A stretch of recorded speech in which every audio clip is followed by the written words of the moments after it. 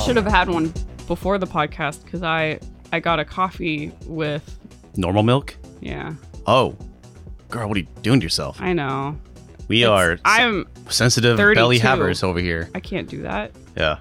Actually, I'm 31. You are now. I am. I'm happy a birthday. year older. You know since what? The last and that's how we're starting recording. this. Oh, Welcome. hi. Yeah, that's it. You know what? Happy birthday to Grace. Happy late birthday to Grace. It is September 5th, 2022. Episode 75 of Stop Skeletons from Fighting.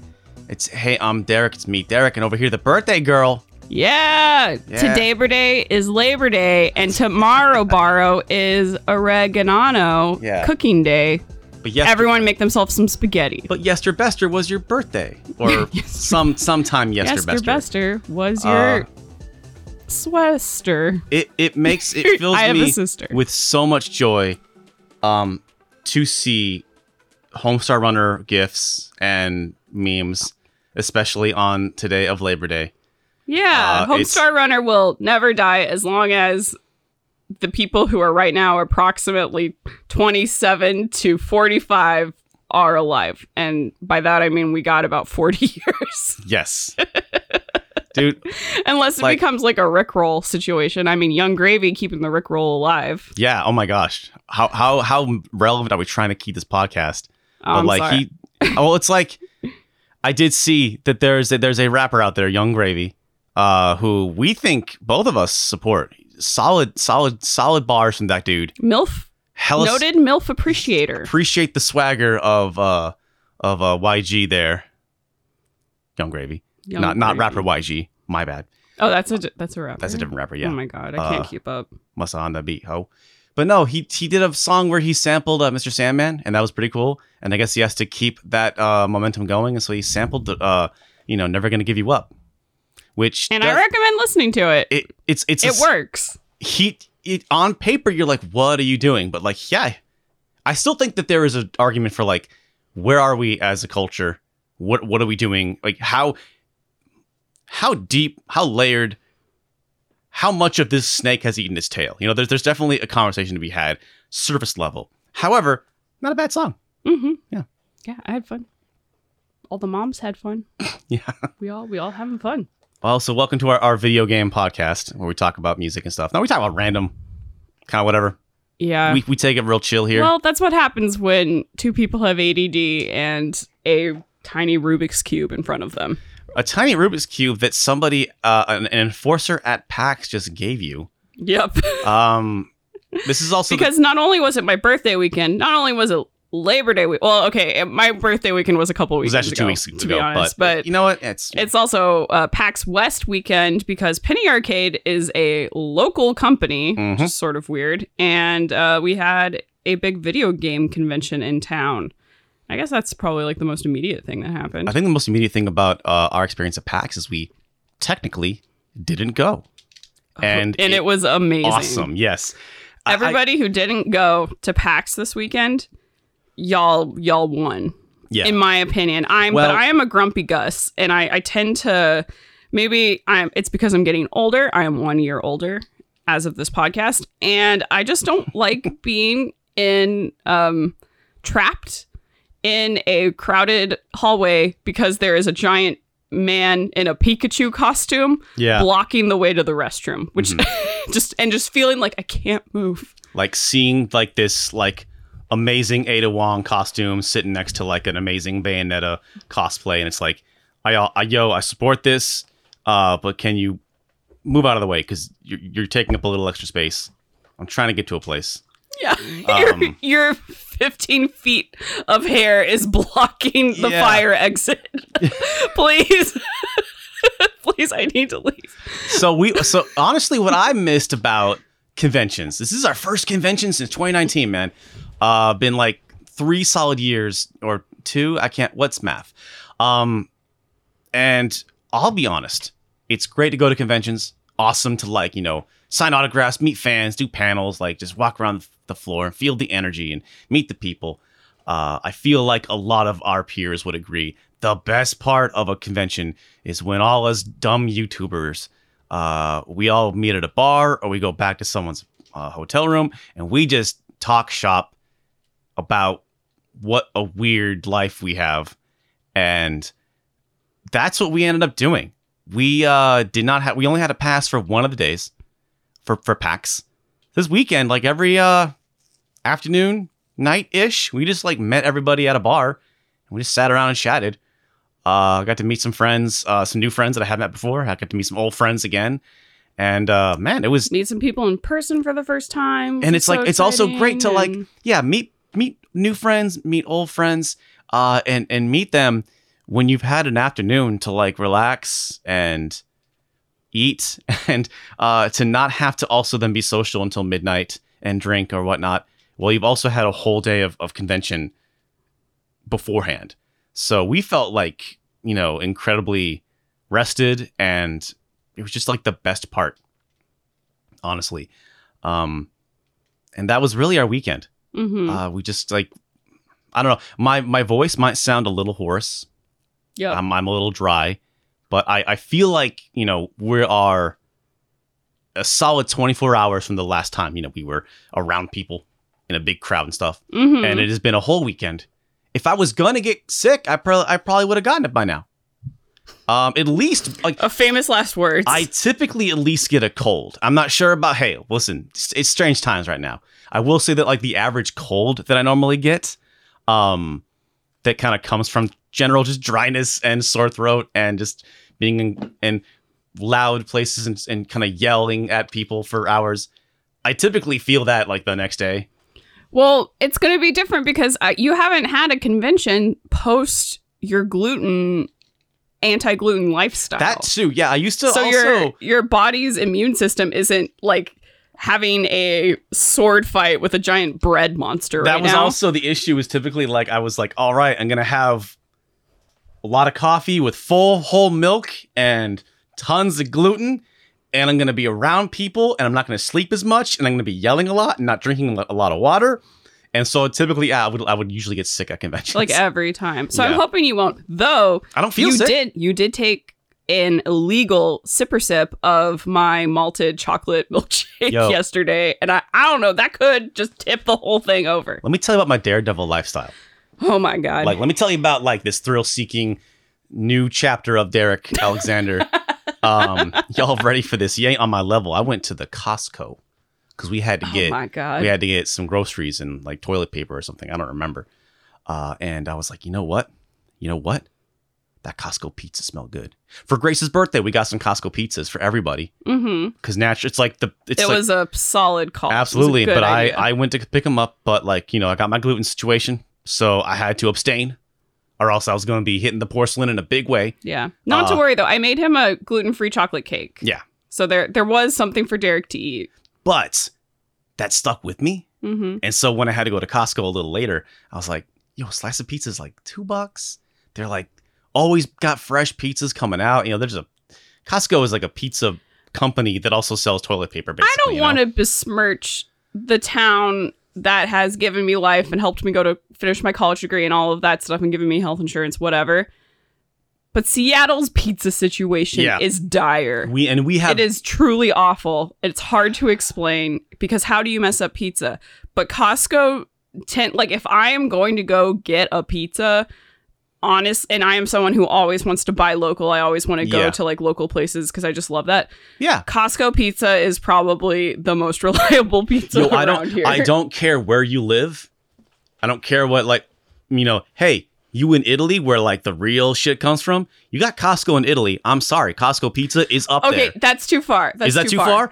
I still think for me personally, let me finish my thought though. For the money. No thoughts. Only video games. Yeah. Costco pizza by itself is not like fantastic, but for the money, it is very cheap, made very quickly, and with that, it is a great deal. I know I don't support Citizens United or like corporations being people, but like Costco for president. I know it's like Costco and maybe Starbucks on a couple occasions seem like there may be the $1 Costco hot dog is like a populist message I can get behind. Oh, and the story behind that is apparently somebody wanted to like raise the price of the hot dog, and I guess the president of Costco threatened to kill him. He relayed it like He's like, if you raise the price of that hot dog, I will freaking kill you, is what this guy said, the other guy said. But he was like, yeah, in so many words. But apparently... And I think you can guess which words were not in so many. Mm-hmm. But my point is... so funny. Costco is where, some people ride motorcycles off of jumps through flaming hoops. Uncle Derek goes to Costco and buys slices of pizza and takes 5 bites. It was like because I have been. You brought the slice home to me, and it was almost like a tiny rabbit got into the. You're like, here's a pizza, and I'm like, oh, I didn't ask you for anything, and I was like, oh, literally 3 bites. Okay, no, it was like 5-ish, like a little chipmunk. Yeah, and you know what? Felt fine. You did? That's so good. It's a new journey for me because turns out I got a lot of going on in my my throat, esophagus, stomach region that I have not spent my life appreciating and taking care of. But now it's like, okay, do I have to completely abstain from wheat? Maybe I could have a beer on occasion. I'm Danger interested. Derek comes out. Exactly, thrill seeker. I guess we can experiment with that. Unfortunately, for whatever reason, the gluten industrial complex has not stepped up in the same way that the dairy industrial complex has, and like created some sort of pill that allows you to eat dairy a little bit, like those lactose pills or. Yeah, we've been on the lactose pills when it's like, all right, let's get some ice cream. I actually brought like a whole sheet of those. I don't even know what to call it, like those lactose tabs. And I was like, oh, this is going to be such a funny joke. I'll throw it out. Be like, anyone want to do drugs? And then anybody want to take this party to the next level? And everyone was like, oh, genuinely, yeah, I need those. Thank you. Yeah, thank you. And I was just like, oh, well, it's not a joke anymore. Yeah. It's real. So that's PAX. Yeah. That was our weekend. I guess last week we put the HVGN anniversary video out.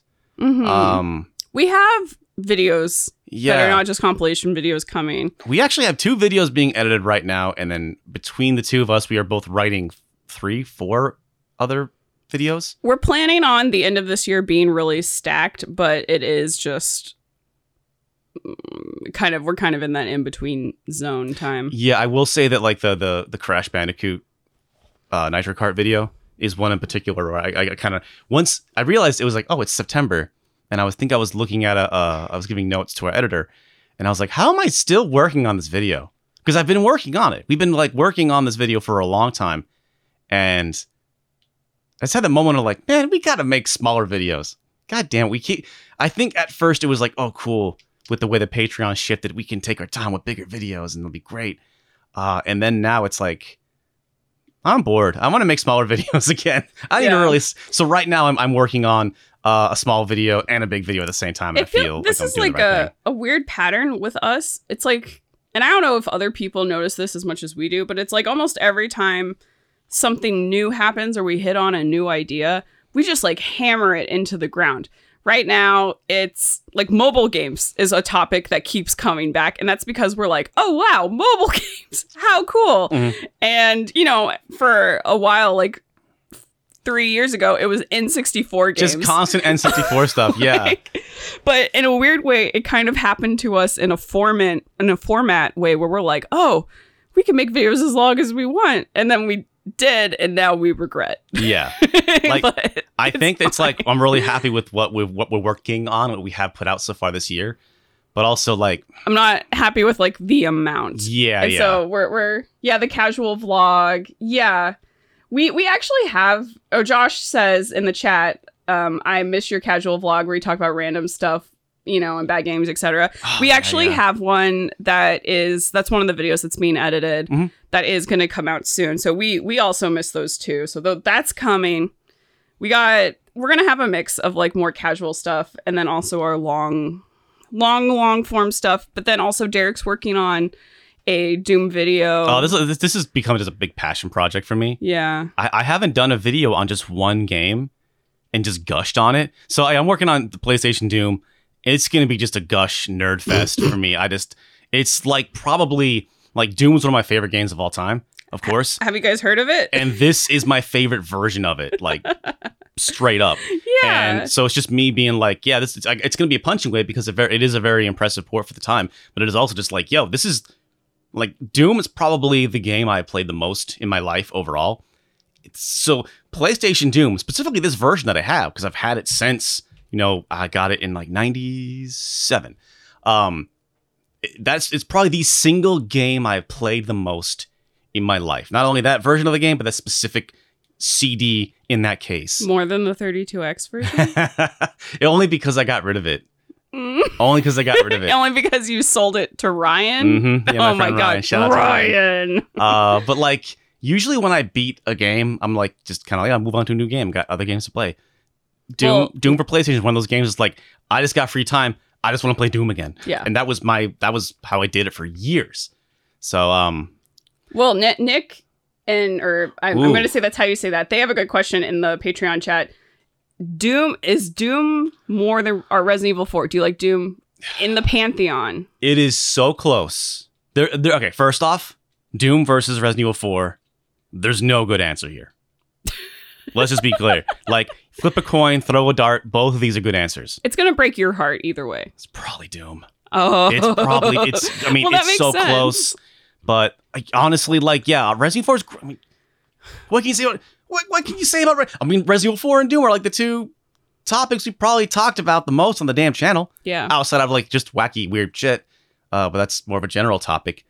But I think I don't know, man. Honestly, and this is me as someone who has really only come into contact with these games as a result of this channel, I would also pick Doom, and it's partially because Doom is just so much more flexible in a way. Like Resident Evil 4 came out fully formed idea, whatever. Sure. And then Doom just has all this weird, crazy stuff that got released officially. And then on top of that, there's also like, oh, someone made a kart racer inside of Doom, or someone did, XYZ. And then, people aren't putting Resident Evil 4 onto their refrigerators, though they should be.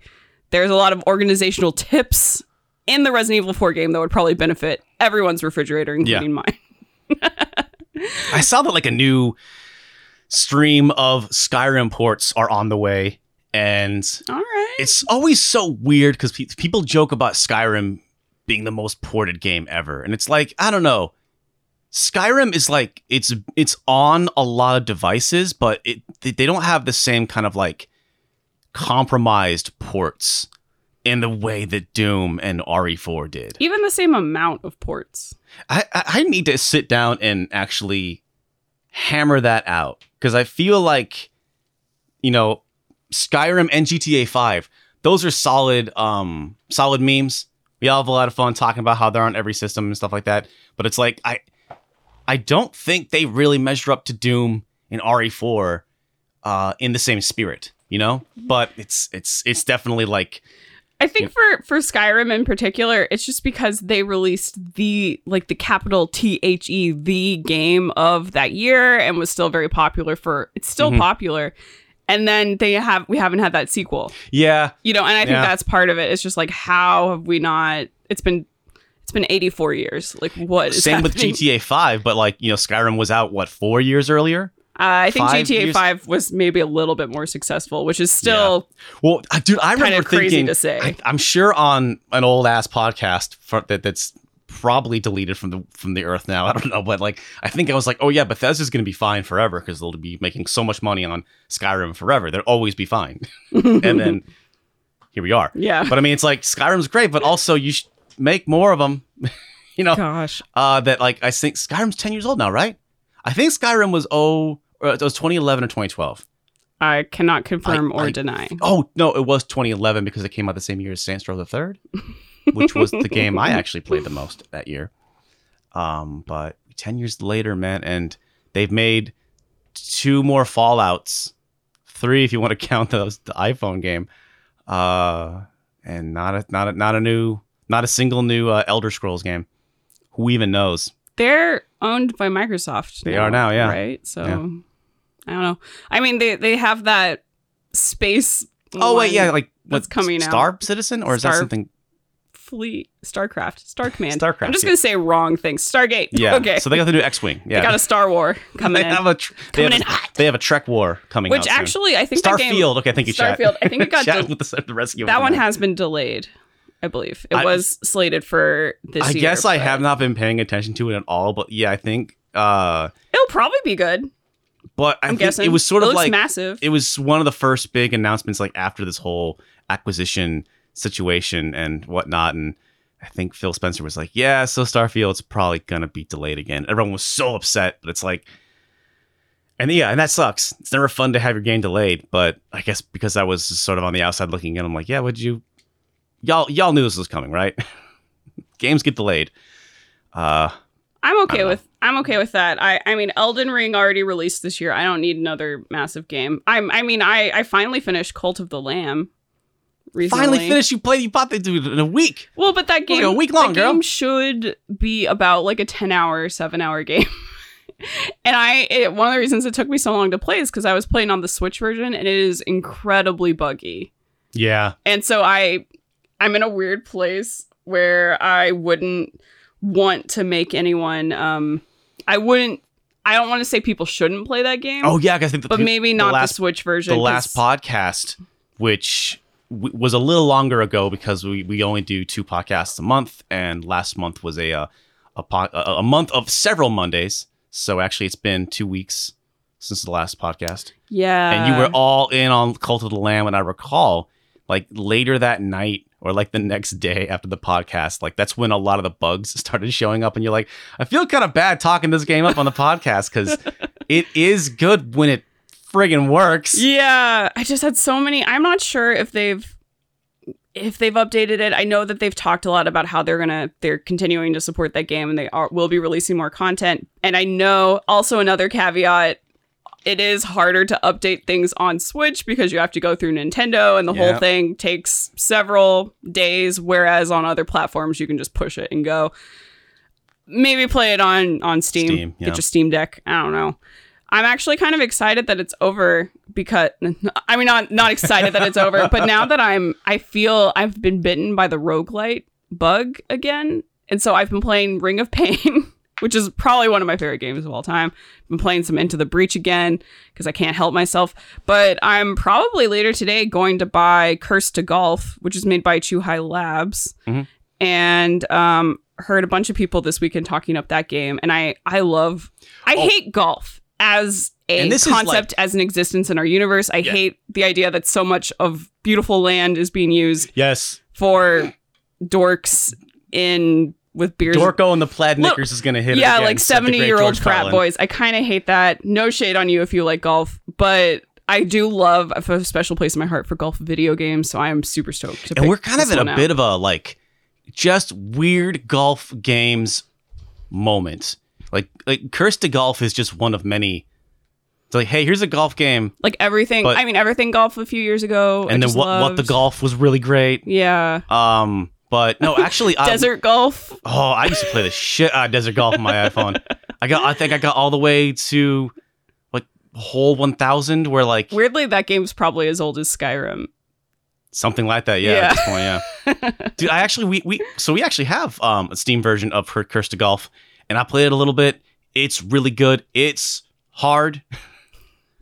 I'm still in a I mode need to play where way more of it, though. I just don't like playing games on PC, so I'm going to have to buy it on Switch. Since we don't have a Steam Deck, we probably won't get one anytime soon. No, sadly. Yeah. It's hard to...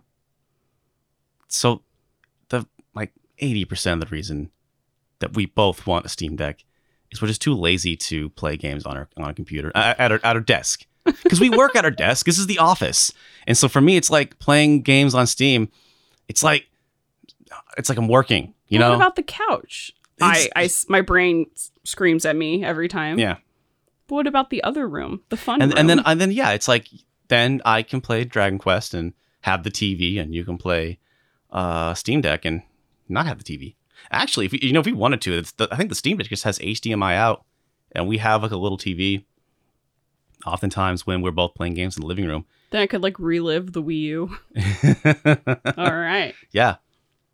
But yeah, so that's probably like my gaming plans for the future? I know you're still playing Dragon Quest XI, which I'm having fun playing, though the more you play Dragon Quest XI, I kind of wish you were playing Dragon Quest VIII instead, but that's perhaps a different conversation. So got really in Dragon Quest XI. I hit like the halfway point, and things are the story's really kind of moving. We were talking to a friend this weekend, and they made a really good point that like Dragon Quest XI doesn't really have a good story so much as it has good characters. Like the characters, the situations that are happening are like, I don't know, the beat to beat story has a couple of fun twists, but overall, it's exactly what you would think it is. You know what? I mean, not to go super spoilery, but like if you know, you know, game pulls a Final Fantasy VI, and I'm like, you know, it's cool. All right, it's cool. But I'm still enjoying the characters. You know, it's really good. But I just happened to have the PS2 hooked up in the office, and I was like, you know what? Let's go through some Dragon Quest VIII was the shit. And Grace was watching it just for like a little bit. I had a game that was only like a few hours in, right before you get Jessica. And I don't think you ever had seen Dragon Quest VIII. No. And seen Yangus. And I think that we need to celebrate this, that like Yangus as a character and as a voice actor, I don't recall the comedian's name, but is one of the best characters in the history of games. He always calls you the Gov. Hey, this here's the Gov right here. And at one point, Jessica's like, well, I'm leaving. It's like, typical of a bird not to understand us, Gov, you know? Yeah, can't understand the bond between two Govs. Like, it's like... he's so good. Like, on paper... So funny. On paper, the dialogue they write for him is, like, ludicrous and ridiculous. And this voice actor fucking nails it. And he's an amazing character. And just immediately you were like, yeah, this Dragon Quest VIII is so good. It's so good. LOLing all over my keyboard. Mm-hmm. Like I was like actually laughing. I was actually having a hard time focusing on what I was doing because I really enjoyed it. And I was like, man, Dragon Quest XI is such a wet blanket compared to this, in my opinion. I guess I don't have a lot of love for Dragon Quest because I've never played it, you know, I've just watched you play it. And it kind of drives me crazy because I find a lot of what's going on to be pretty boring in terms of the characters and the story. Yeah, so the one thing you know, whatever. Not everything can have a Dragon Boy. So I'm also not super familiar with a lot of Dragon Quest. There's a lot of Dragon Quest games out there, and I have truthfully only played a handful of them. But one thing I feel like that Dragon Quest XI does to me, it feels like it's splitting the difference between Dragon Quest VII and Dragon Quest VIII, and that what I played of Dragon Quest VII, and I did not play. I think I only played about 30 to 40 hours of it, which is to say, the first third of the game. That game was your story is not the point of the game, or at least the portion that I played. The story was you are going to different, villages basically, and you are kind of thrusting yourself in the middle of a soap opera episode. And there's some really good writing there. And some really like shockingly like sad stories that happen. And you're just kind of like showing up and like, hey guys, can you help? And kind of why I bounced off that game was like, what about our story? What are we doing? It was just a little too dense of a game. It just felt more like a visual novel, to be honest. That's not what I was really in the mood for. Whereas Dragon Quest VIII was like, it's the king's journey. We go to a new town or a new area, but it's always just pushing our story forward. Yeah, we're meeting people here and there, and we're helping the town get rid of a big, octopus or whatever. But usually the beat to beat story moments in Dragon Quest VIII more or less are always pushing our story forward. And then Dragon Quest XI kind of like splits that difference where, okay, you're in Octagonia and you are trying to find the orb, but also you got to fix this problem with, the fighting tournament and some other stuff happening. And a lot of those stories are fun and they're well written, but I'm kind of like, all right, but what about us? What's our story?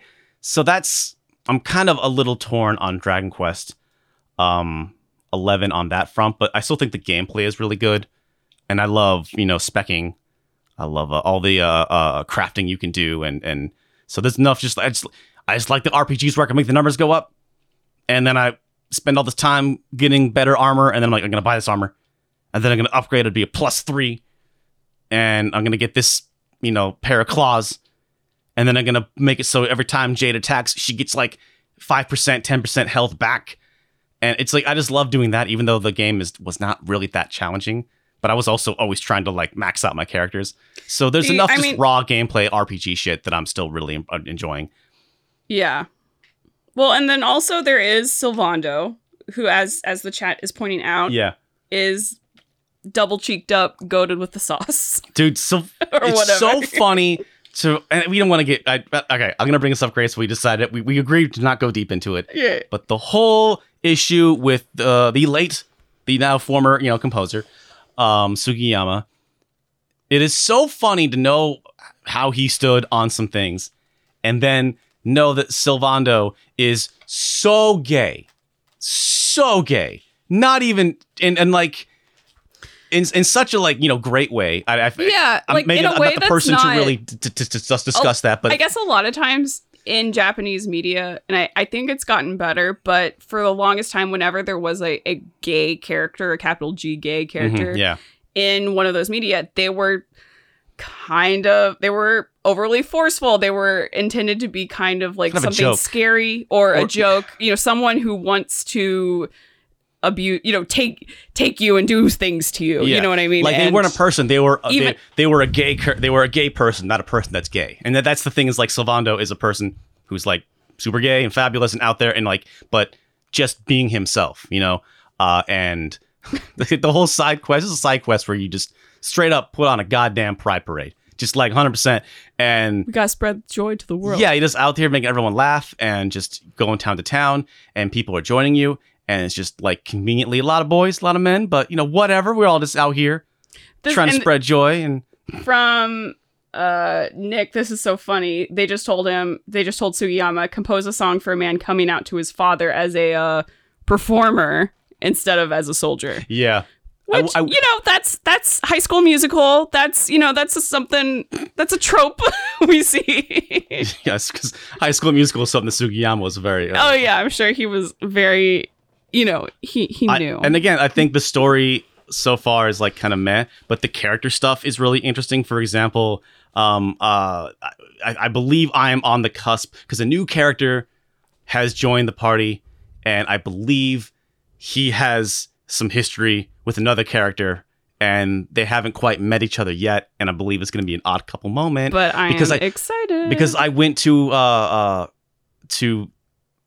what heavily suggested to be Sylvando's home, childhood home, and you can like go up to a certain bookshelf and just like read books off of the shelves, and sometimes they'll give you recipes for new armor and accessories, or they'll just give you a little kind of backstory.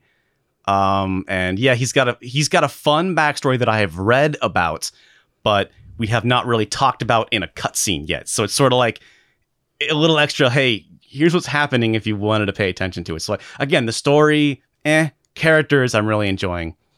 Which, Dragon Quest sounds good. Yeah.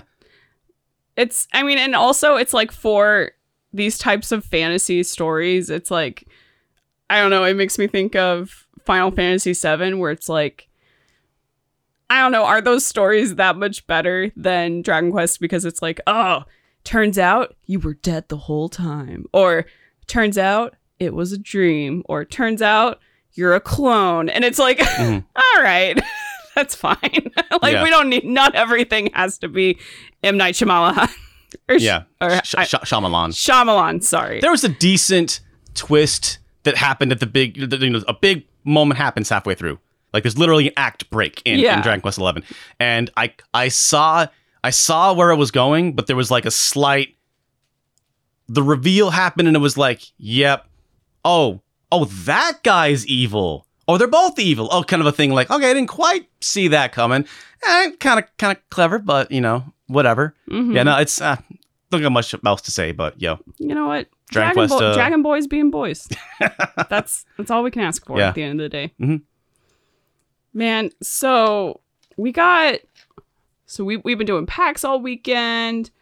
We had like a bit of an Earthbound like get together yesterday.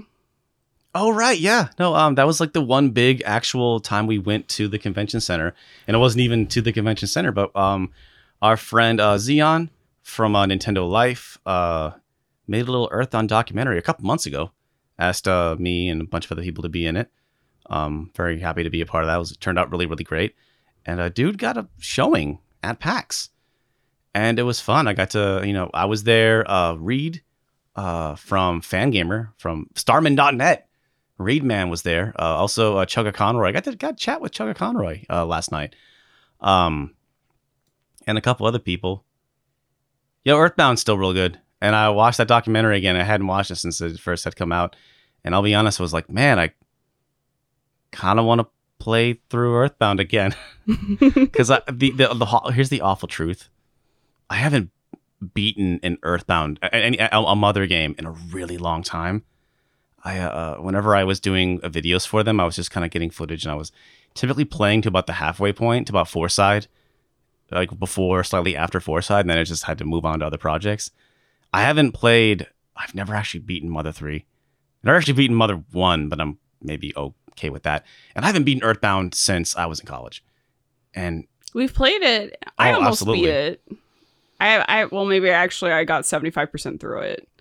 I feel like now that it's on Switch, that's the place I want to play it, just because it also has a little bit of emulator functionality where perhaps we can speed some things up. Mm-hmm. I'm not sure if the Switch can do that. You can't speed up, but you can definitely if you're kind of rushing through a bit and you're not really paying attention and suddenly you die in a fight, you're like, God, I should have healed. Oops. Okay. Well, let's back up. Rewind.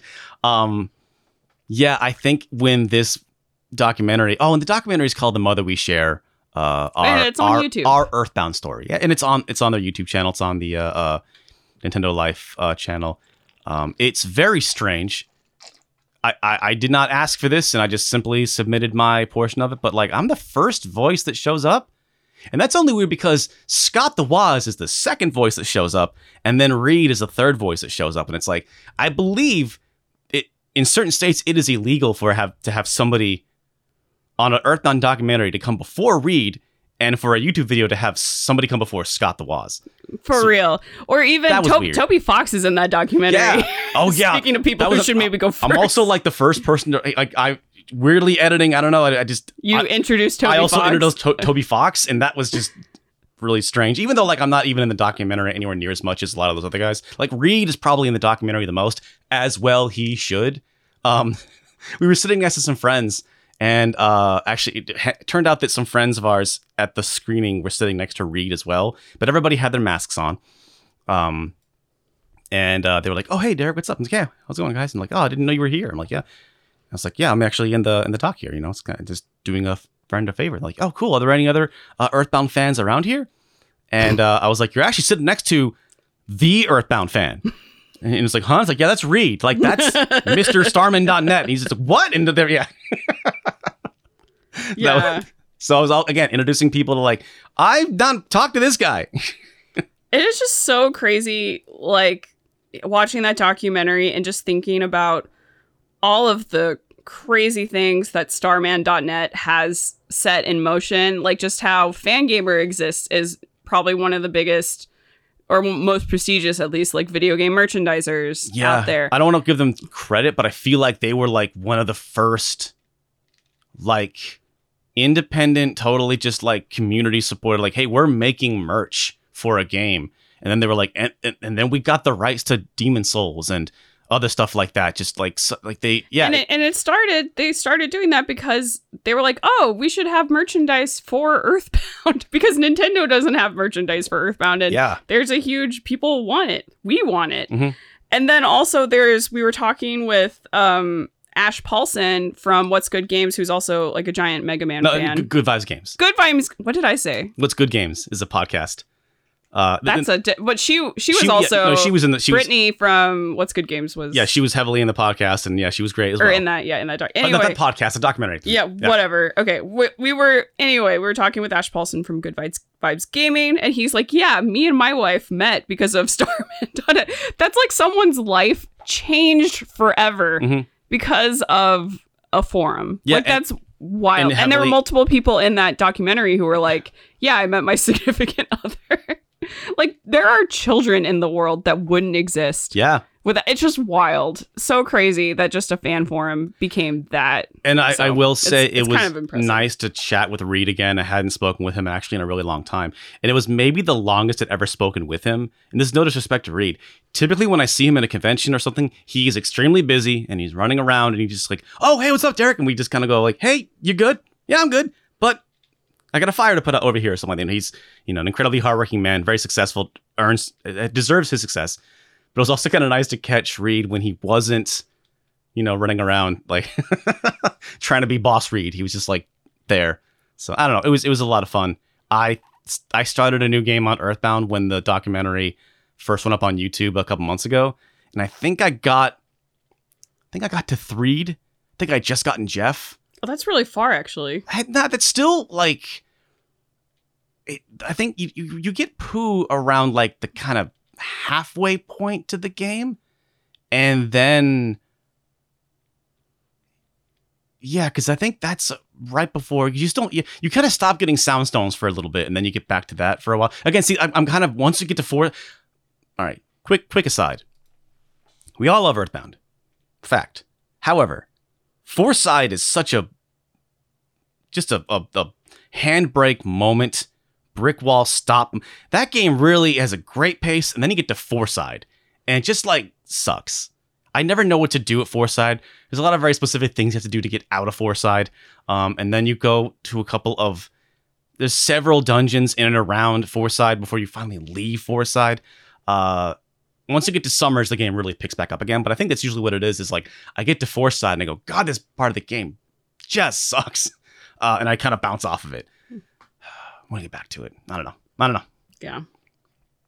So that was awesome. I don't have much more to say about Earthbound except it's, You know what? Great. You have said a lot about Earthbound. And if people want to hear you talk about Earthbound more, you can go to YouTube. Yeah, you can watch the 10-year-old video I did. You've done a lot of Earthbound in your lifetime. I will say one last thing. And I maybe have said this before, but it's so funny now.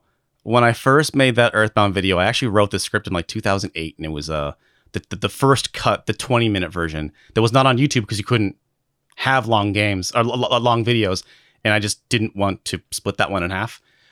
So that 20-minute cut, though, I remember sending it to my friend Ben, and I was like, "Is this too long? Are people gonna watch a YouTube video about a video game for 20 minutes?" And just the idea that I was worried. That a YouTube video about a good game, about Earthbound of all games, a game where the fan base is just hungry. Yeah, they want it so bad. I put the video out, and the reaction was really good, but like all the first comments were like, "Not long enough. You didn't talk about this, love. You didn't talk about." Immediately they were like, "You didn't talk about Earthbound Zero enough. You didn't talk about this, that, and the other thing." Which is why I remade it to a half-hour video, and I think for a hot minute I was really excited about remaking that video. I don't know that it's really necessary. Yeah. Yeah, I think I've kind of moved on. I don't know what else I could really say about Earthbound anymore. Yeah, I think that's fair. If you haven't played Earthbound, I would recommend playing it because it is, especially now, it's such a fun way to look at an RPG, and it's such a thorough, just really full creative force of a game. However, I would say don't try to play it on original hardware. Definitely play an emulated version. Oh, yeah. So you can get those. It does have a lot of great quality of life features for the time, like letting you automatically win a battle if you're way over leveled, stuff like that, basically. But you play it one-handed, the whole game is like just the L button. Yeah, you do just about anything, and it's definitely just so nice to be able to pull out your Android phone and just be like, just do it instead of like. But yeah, that was always a problem for a lot of people. Like, oh, I really want to play Earthbound, but I got to get a copy. No, you don't. No, you don't. That might have been just like a product of the time. Mm-hmm. I don't know if anyone still feels that way about any of these games, but like, yeah, there's no official translation of Mother 3. Who cares? The one that's out is really good. It's probably better than Nintendo would have done. Yeah, it might be. There's perhaps a censorship issue that Nintendo would have addressed. It did come to light recently that the main reason for Mother 3 was always timing, it turns out. Mother 3 in America.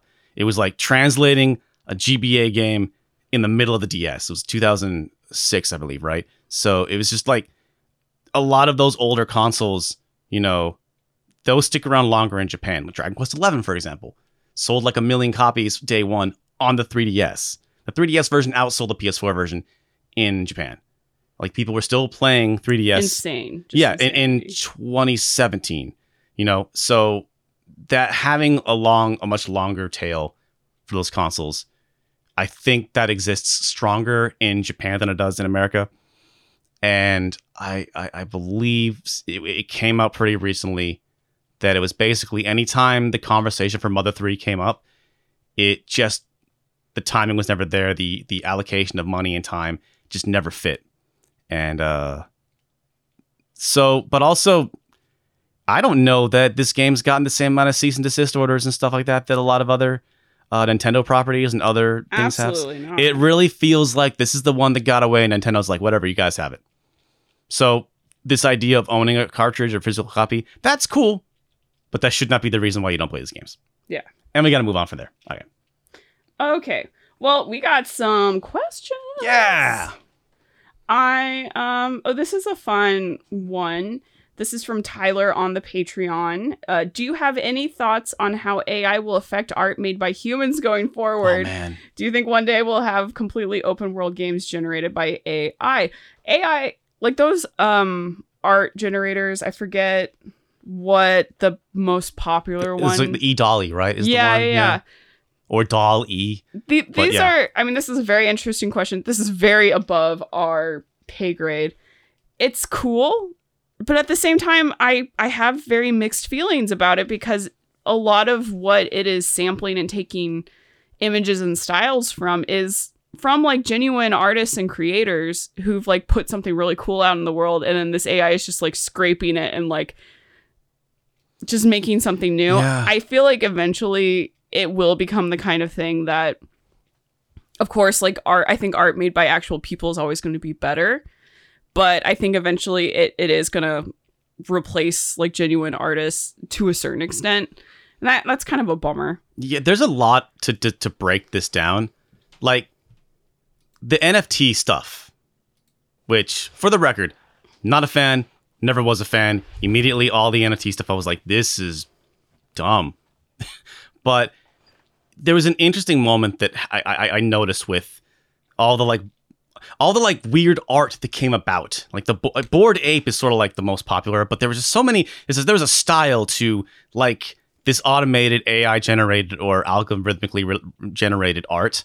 It was like all of these millionaires and billionaires, all these extremely rich people that are just bored and have a lot of money and are just they invented a new way to gamble, basically.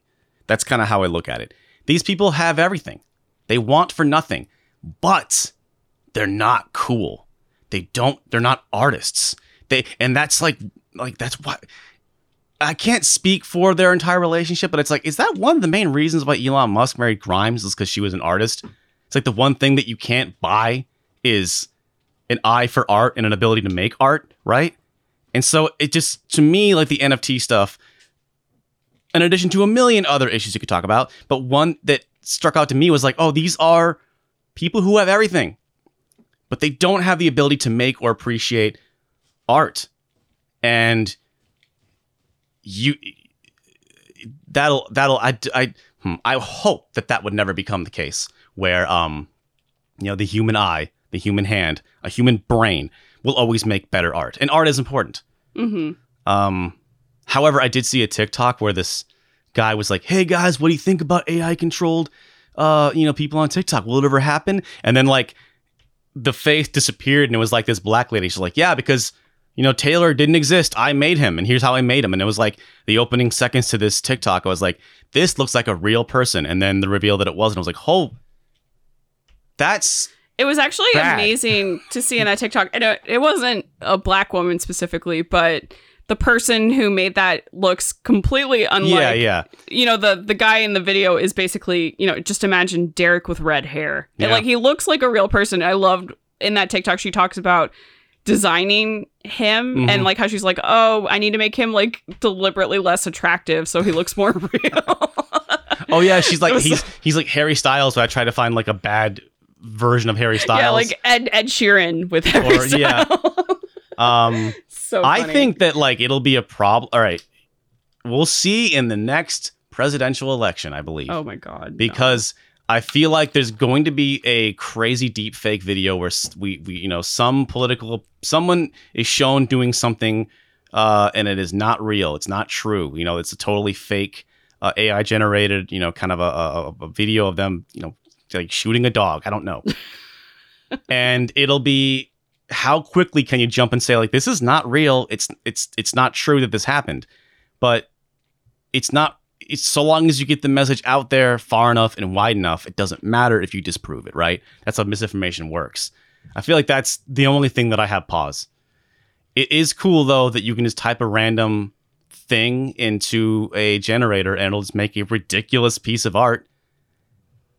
I think also when some random DALL-E piece of art is used in like an advertising campaign or as like a, an album cover, and then someone's like, well, hey, who actually owns that? And there's some litigation to be like, well, I made the DALL-E program, so I own that piece of art. Well, I typed in those words to generate it, so I own that piece of art. Well, I thought to put it onto an album, and so now it's my piece of art. That's... Yeah. Wait, I'm the one who created this style that it is pulling from. Yeah. Oh, yeah, absolutely. So it's... Or it's off of my likeness. Yeah, it's definitely... We're at the very, very beginning. I mean, maybe we're in the middle beginning of this whole issue, and it's definitely going to be a really complex thing going forward, and we'll see who wins.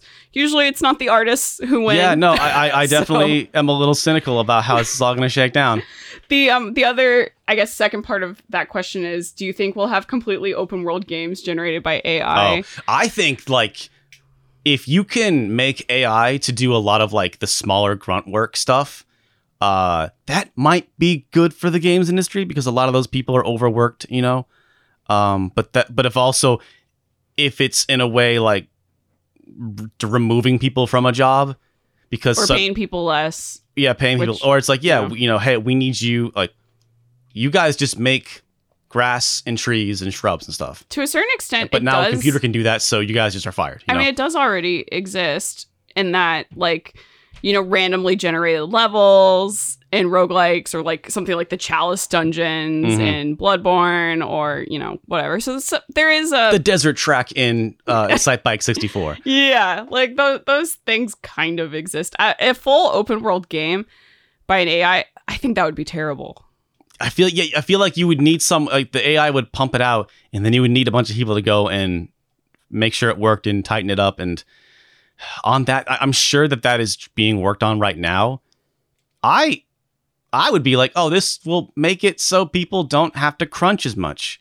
But it'll probably be like, we don't have to pay people as much or have, yeah. When it does happen, because it probably will happen at some point, I have a feeling it'll kind of shake things up for a little bit. And then everything will kind of settle out and we'll be, like EA will be up and be like, this is the only way we make games coming forward. And then everyone's going to be like, no, we still like single player games. Like, yeah, it's fine, or whatever. Well, yeah, this is an AI generated game. And it's like, yeah, it's terrible. So we're going to go over here and play this game that was lovingly crafted by like 1,000 people over the span of 5 years. That's yeah. It's like, you would hope that like that project, the passion project made by people, would just be better. Yeah. Well, yeah, it's going to be weird. It's going to be interesting. Okay, I feel like we got that dusted. Yeah, that was a fun one that actually kind of ended up being a little bigger. Yeah, we talked about it. So this one got a lighter one for us from Richard. Yeah. Any recommendations on places to stay in Portland for the Retro Fair for Portland Retro Expo in October next year, this year, whatever. Whenever we go to Portland, we usually just use Airbnb. Mm-hmm. Which I have a lot of mixed feelings on Airbnb and the effect it's had on the housing market, etc. Yeah.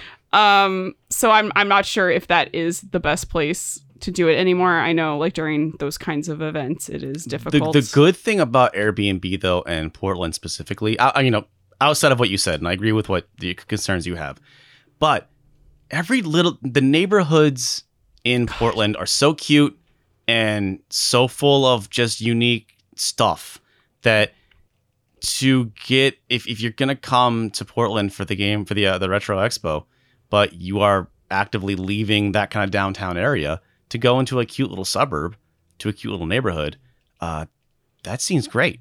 One thing about the way that Portland is structured that is different from any other place I've really been to or lived in is that it feels like, at least in certain parts of Portland, I guess like the north, we've really only ever been in like the northern, eastern, northwest parts of Portland. Yeah.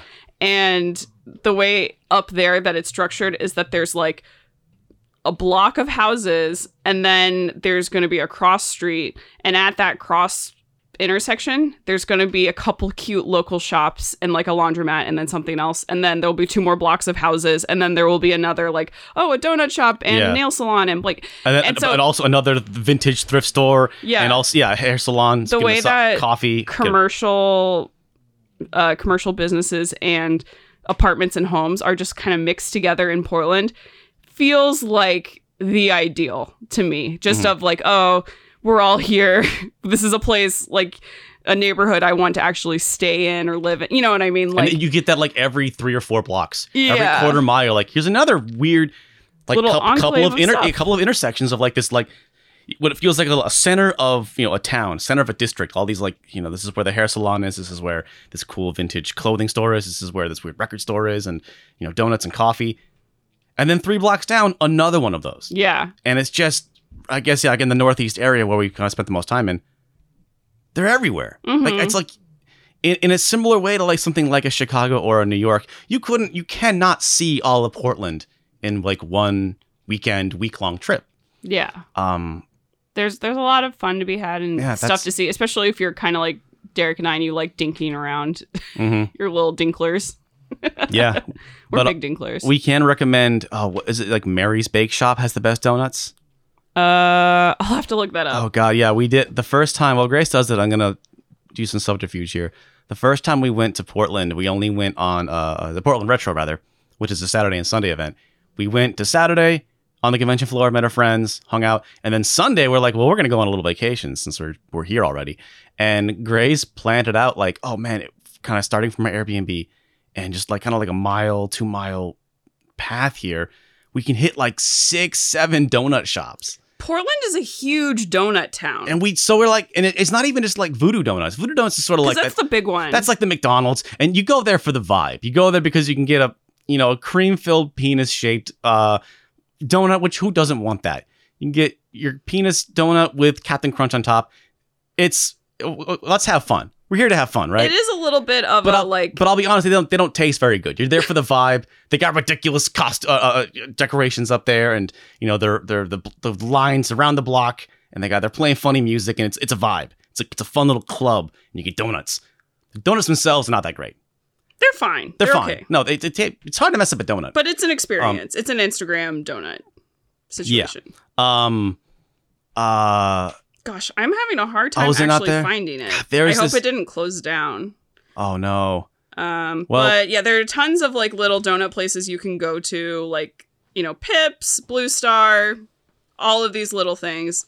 But we found this really there's this one donut shop that's just like Martha's Bakery or something like that. It's a very just low-key bakery place. We went there on a Sunday. They were like day old. They only had day old. Yeah, exactly. They don't actually bake anything on Sundays. So we had like day old donuts and they were just like knocked our socks off. They were incredible. And also there was a building that was like, 1-story, a little building. And it was like everything inside was like wood.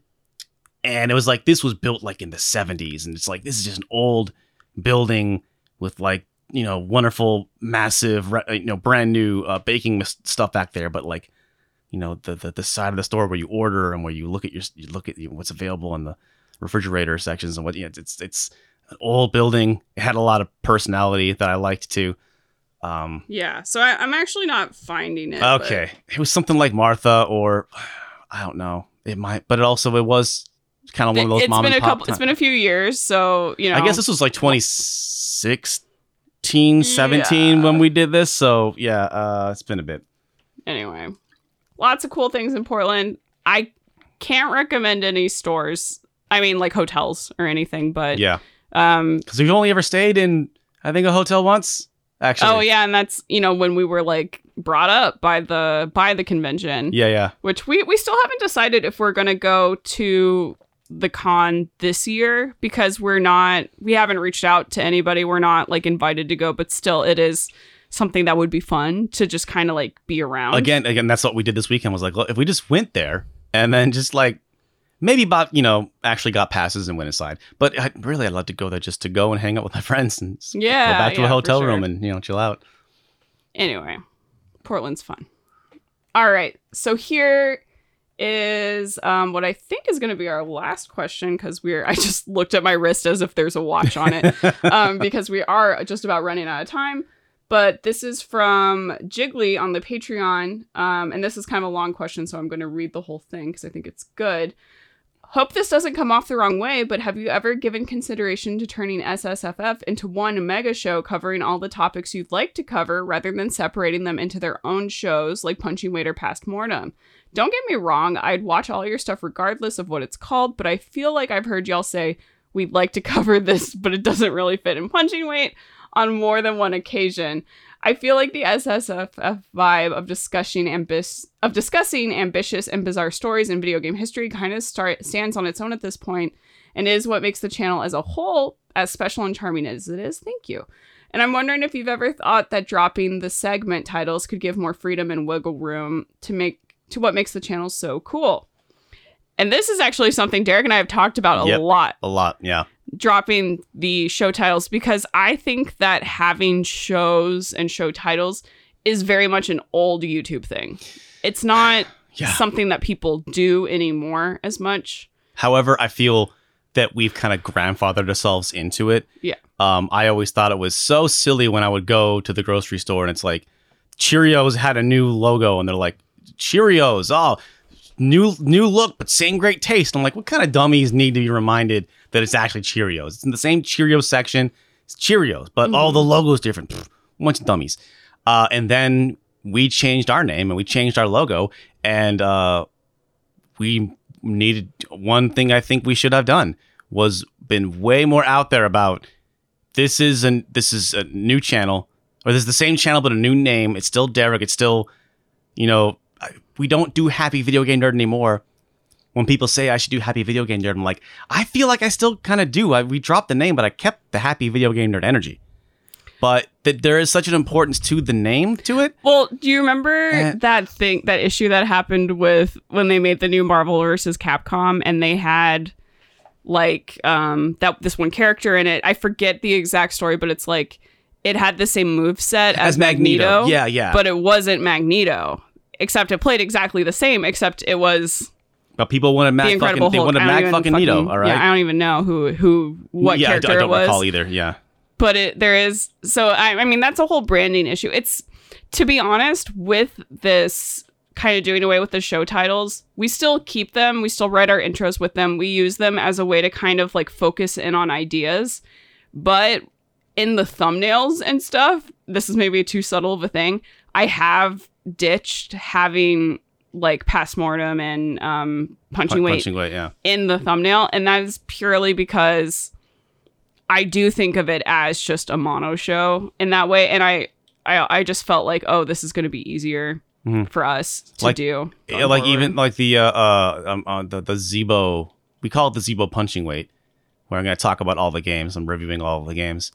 It also could be a delisted episode because all of these games are no longer available. They've all been delisted. They've all been, they were digital only. But I feel like I refer to it as the Punching Weight, and I think we're going to call it the Punching Weight. I have a joke set up in the intro right now. We'll see if we keep it, but I think Punching Weight just kind of sells better. And I think that if we got,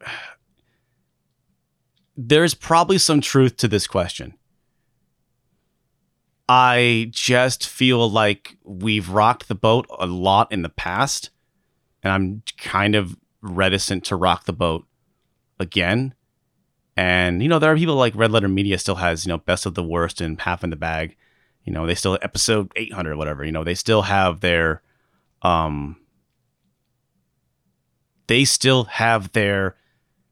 titles and their shows. And I think it's just because if you started a new channel now, we probably wouldn't do that.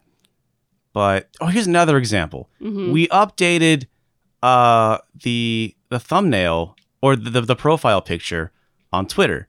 Back in like 2019, we decided to really kind of focus up the channel and kind of make me the focus of the channel. Make it like more, because we are like a personality based channel versus like a game ranks, I guess, or something like that, where it is just sort of a faceless thing. It's like, no, Derek's always been like the central focus of it. So I was going to change our icon on YouTube to, instead of being the skeleton, to be Derek's face, like it is on Twitter. Like it is on Twitter right now. So we changed Twitter, and then we changed YouTube, and then we made a post on YouTube, because again, you really have to make sure that you're, hey, new look, same great taste, right? So we posted a profile, community tab, a post saying, hey, hey, it's Uncle Derek, stop skeletons, but like new, just new profile picture, and immediately 95% of all response we got from that was negative. Was no, leave it. We like don't change it. Everybody has a person's face on their thumbnail, on their profile picture on YouTube, but like, you have a fun cartoon that I recognize now. And it was like, okay, shit, well, you listen to your audience, right? We tried to change it up to do something different, but they wanted what we had already made. They wanted that logo that's been there since 2017. And so I guess it just will remain. Yeah, and our content does tend to be more samey, and I hope that people will feel like no matter what, you are going to have like a fun video that you'll enjoy. But it is, I don't know, it is something that we do that is sort of like sloppy. I wish was a little bit better put together, but I don't know. Right now, I think, but like you're saying, Derek, it's like, let's just leave it as it is. Mm-hmm. And we'll also, and I can say that like, I liked the idea of punching weight, but that show title, I don't think people really got it until we'd made like 5-10 episodes. It just took too long. The amount of content you're competing with. That's why, I think Past Mortem also took a little bit for people to realize, like, what does that mean? Well, because it's, like Matt McMuscles has a show called What Happened, but at a certain point he just called it What Happened, and it's like, oh, that sells you everything. The show's called What Happened, and it's a picture of a guy, of Matt, a cartoon Matt shrugging, name of the topic, logo of the topic, and then like, character's head over him. Boom, simple, done. And I'll be straight up, I've told Matt this, and I'll admit it out loud. That's why we call the show Delisted. Simple.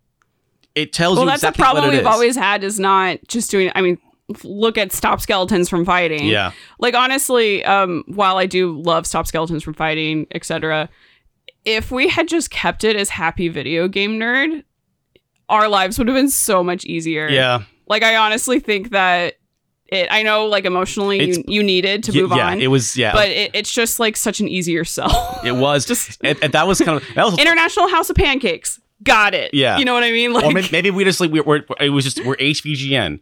It was like Dota 2. It was like, it was not Defense of the Ancients anymore. It was Dota. It was just a nonsense word, Dota. Yeah, no, it was, that decision was a very personal one. Yeah, like YouTube viewers don't, from Waffle on the chat, YouTube viewers don't have the most time for nuance or cleverness. Hook them. Yeah, you got to get them in seconds. And it's like, when you hear that, they don't have time for the nuance, the cleverness. It's not because the audience is like, lazy or stupid. You're competing with so much on YouTube. So much. Like, you're clicking video games, you want to learn something weird. You have to convince these people, like, you're the one that's going to be the one that's worth their time. And I think we went the path of like, don't worry, the content's going to define the name. And they'll get it eventually. And that was my thought process. But when I realized, like, it's not really what YouTube is. It's not really what the internet is. Like, you get them right away and tell them exactly what this is. And so it worked out eventually. We have built, I think a pretty good foundation. People kind of know what we're about. But there was a long introduction an introductory process that we had to kind of like suffer through, and that was our fault.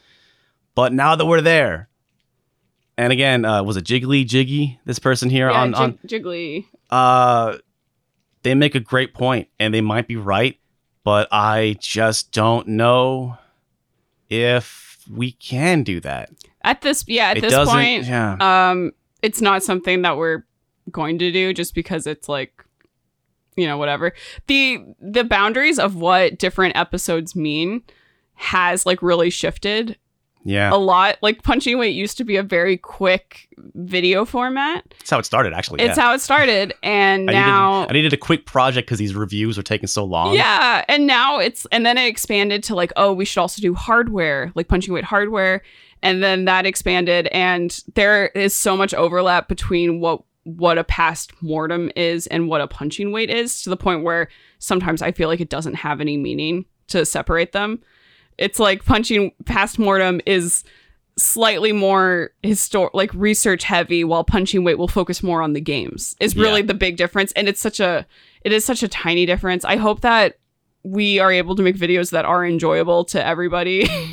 I haven't heard of people seeing a video and being like, oh, I really wanted a Punching Weight, so I'm not going to watch this one. Yeah. I've never heard someone say that. I think we get like about literally that probably happens. One comment a video, if ever, where someone's like, this isn't really a punching weight, or this doesn't really fit a punching weight, or this is really not really a past mortem. I don't think people care that much. Yeah. So, and that's just, people know us. Maybe it hurts us expanding and getting a bigger audience, but I think we're happy with where we are, and we feel grateful for where we are. We did the HVGN compilation video. I mean, I did the HV. That was really the HVGN compilation. All HVGN stuff is Derek. It's usually me, like just like I want to do it for me. It didn't take off. It wasn't an enormous hit. I knew that it wasn't going to, in terms of the views and stuff. But the comment section, it's like in terms of like within a few hours, the comments were blowing up, and it was so many people saying, "Don't call it your cringe years. These were great." And people just saying like, man, you're so, very, very kind words from people talking about 15 years old now, and you've been doing this for 15 years, and people like the old content and say, you've been doing good content for this whole time, and I've been worked really hard to try and keep the quality up. And I think that's really where our audience is we do have, I was lucky to have built an audience that has stuck around. So it's best to, I kind of feel like we could do just about anything we would call it, so long as we kind of keep that same energy. And I believe we will, for the core audience. But, if I was starting a new channel today, I wouldn't do it this way. Yeah. But it is what it is. And I think that we're still doing fine. Yeah, no, everyone has a different path to whatever success they get. Yeah. So, and we have finally settled on a thing we have, and just going to keep going to that. Mm-hmm. But we're not going to keep going with this because this podcast is over now. Yeah. This episode of the podcast is over. Hold on. It's okay. Goodbye. Goodbye forever. I'm going to go pick up some milk at the store. Mm-hmm. This podcast is over. Yeah. So it is the 5th of September, the first Monday. We always do this the first and third Mondays of the month. The 19th is the next day. Oh, yeah. We're going to be recording this. 19th. And if you want to chat along with us, we should have a new video out before then. Yes, like the estimated post date, which is always in flux, but we'll have something for you guys on Patreon before the 15th of September. Yeah. I'm staking my name on it. We're getting a new cut tonight, I believe. So I'll get rid of one of our shows if we don't do it. Yeah. Well, officially killing isn't really that bad.